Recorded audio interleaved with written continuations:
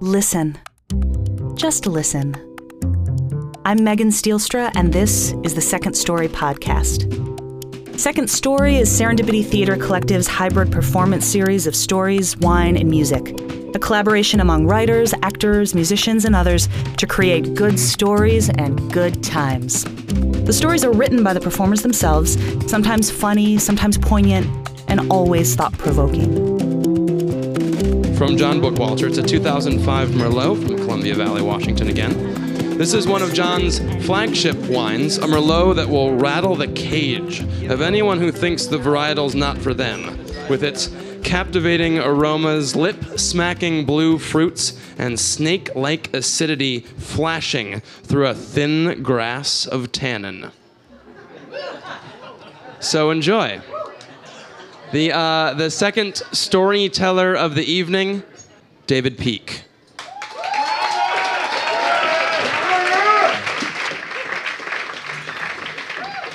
Last summer, my friend Jacob and I were driving on the highway at night.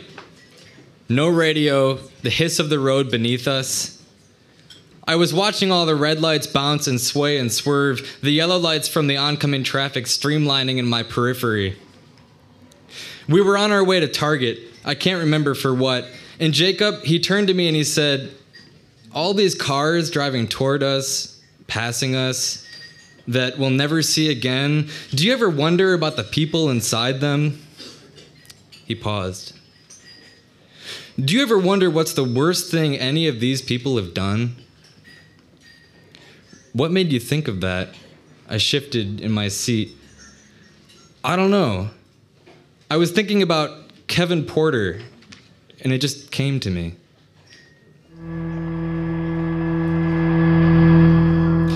Kevin Porter had been our freshman social studies teacher.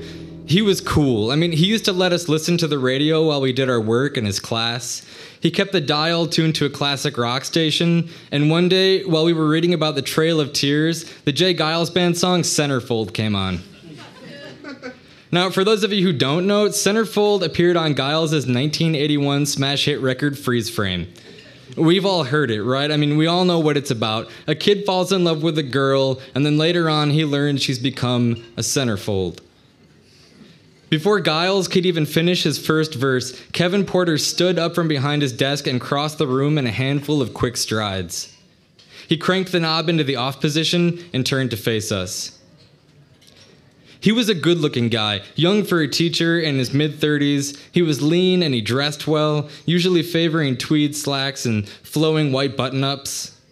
His hair was cut close to his skull, his face long, eyes big and brown. And beyond being our social studies teacher, Kevin was also the basketball coach for the junior varsity girls team.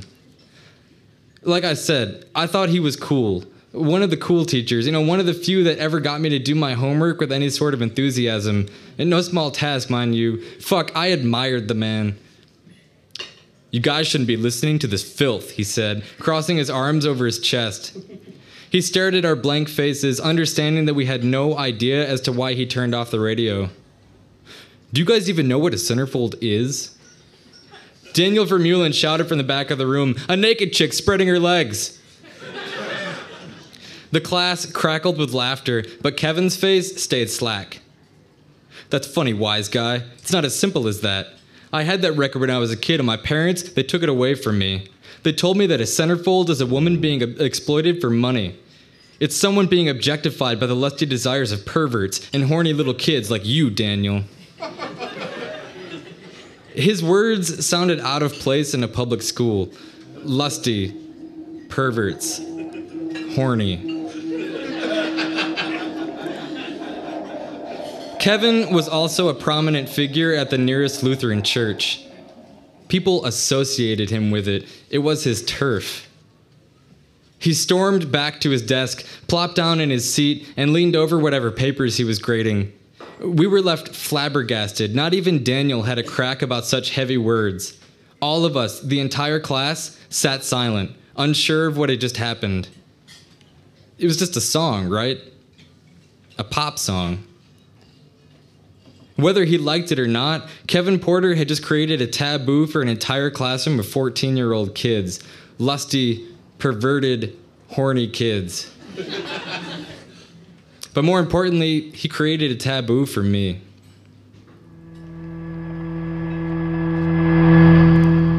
A year later, I was mired in my sophomore year, and that taboo was all too familiar.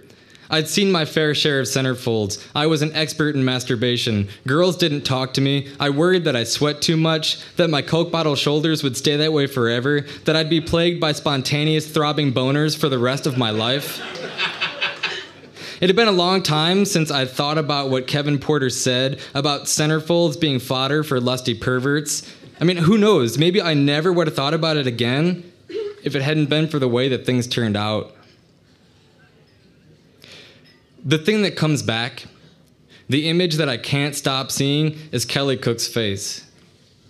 Her teardrop eyes pulled downward, pumping out glistening lines of tears all over her apple red, flushed face. I just walked in the school's front doors, coming back from my lunch hour, and there she was.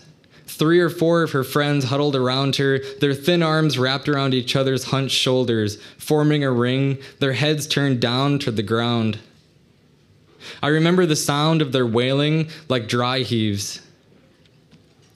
I started asking around, trying to figure out what happened, and by 5th period, I got my answer from my friend Peter. Kevin Porter got busted last night, he said. The guy is a fucking pervert. Apparently, he's been calling these girls on his basketball team, like calling them up and sexually harassing them, telling them that he's going to fuck them, that he's going to come over to their houses at night and rape them in their beds. He's been doing it for months, longer maybe. The guy is a fucking freak, a pervert. A pervert. My teacher, the cool one. And the weirdest part was, I never doubted what Peter told me. It immediately struck me as being true. Somehow, it just seemed to make sense. He was arrested, disgraced, fired from his job. He publicly apologized on the news.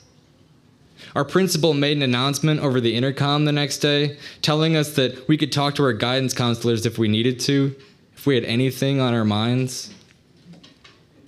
But his church, they forgave him. He was allowed to stay in the congregation. Jacob told me he saw him there one Sunday, smiling, laughing, shaking hands. He saw me, Jacob said, from across the room, and his smile went away. He looked ashamed. Sometimes that song, Centerfold, it comes on the radio, and it makes me think about the way Kevin Porter had risen from behind his desk, the way he'd crossed the room with those big strides of his. In retrospect, it seems like maybe he wasn't talking to us when he said those words. Lusty, perverts, horny. Maybe he was speaking to himself, reminding himself of what a teacher's morals were supposed to be. And I can't help but picture Kevin Porter in his room back in 1981, 15 years old, unwrapping his vinyl copy of Freeze Frame, putting it on the turntable, hearing those first chords of Centerfold. Maybe his parents burst in on him then, maybe later on, who knows. But eventually they did. And I can't even imagine the guilt he must have felt, the kind of guilt that can drive a man to do crazy things. I'm making my way through the brightly lit aisles at Target.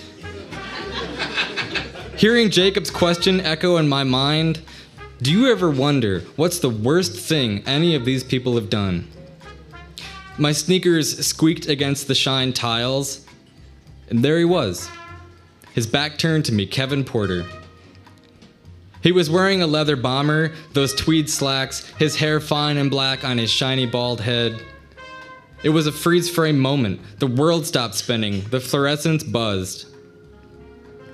I wondered if he'd apologize to me, if he'd admit his wrongdoing, say that he always valued me as a student, that he was sorry for letting me down.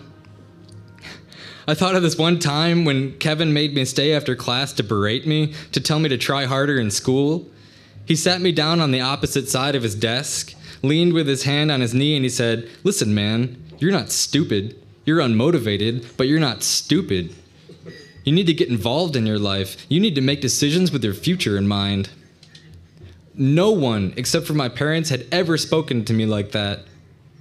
It was one of those moments when you feel yourself growing older, becoming more adult in some way, and at the time, it meant the world to me.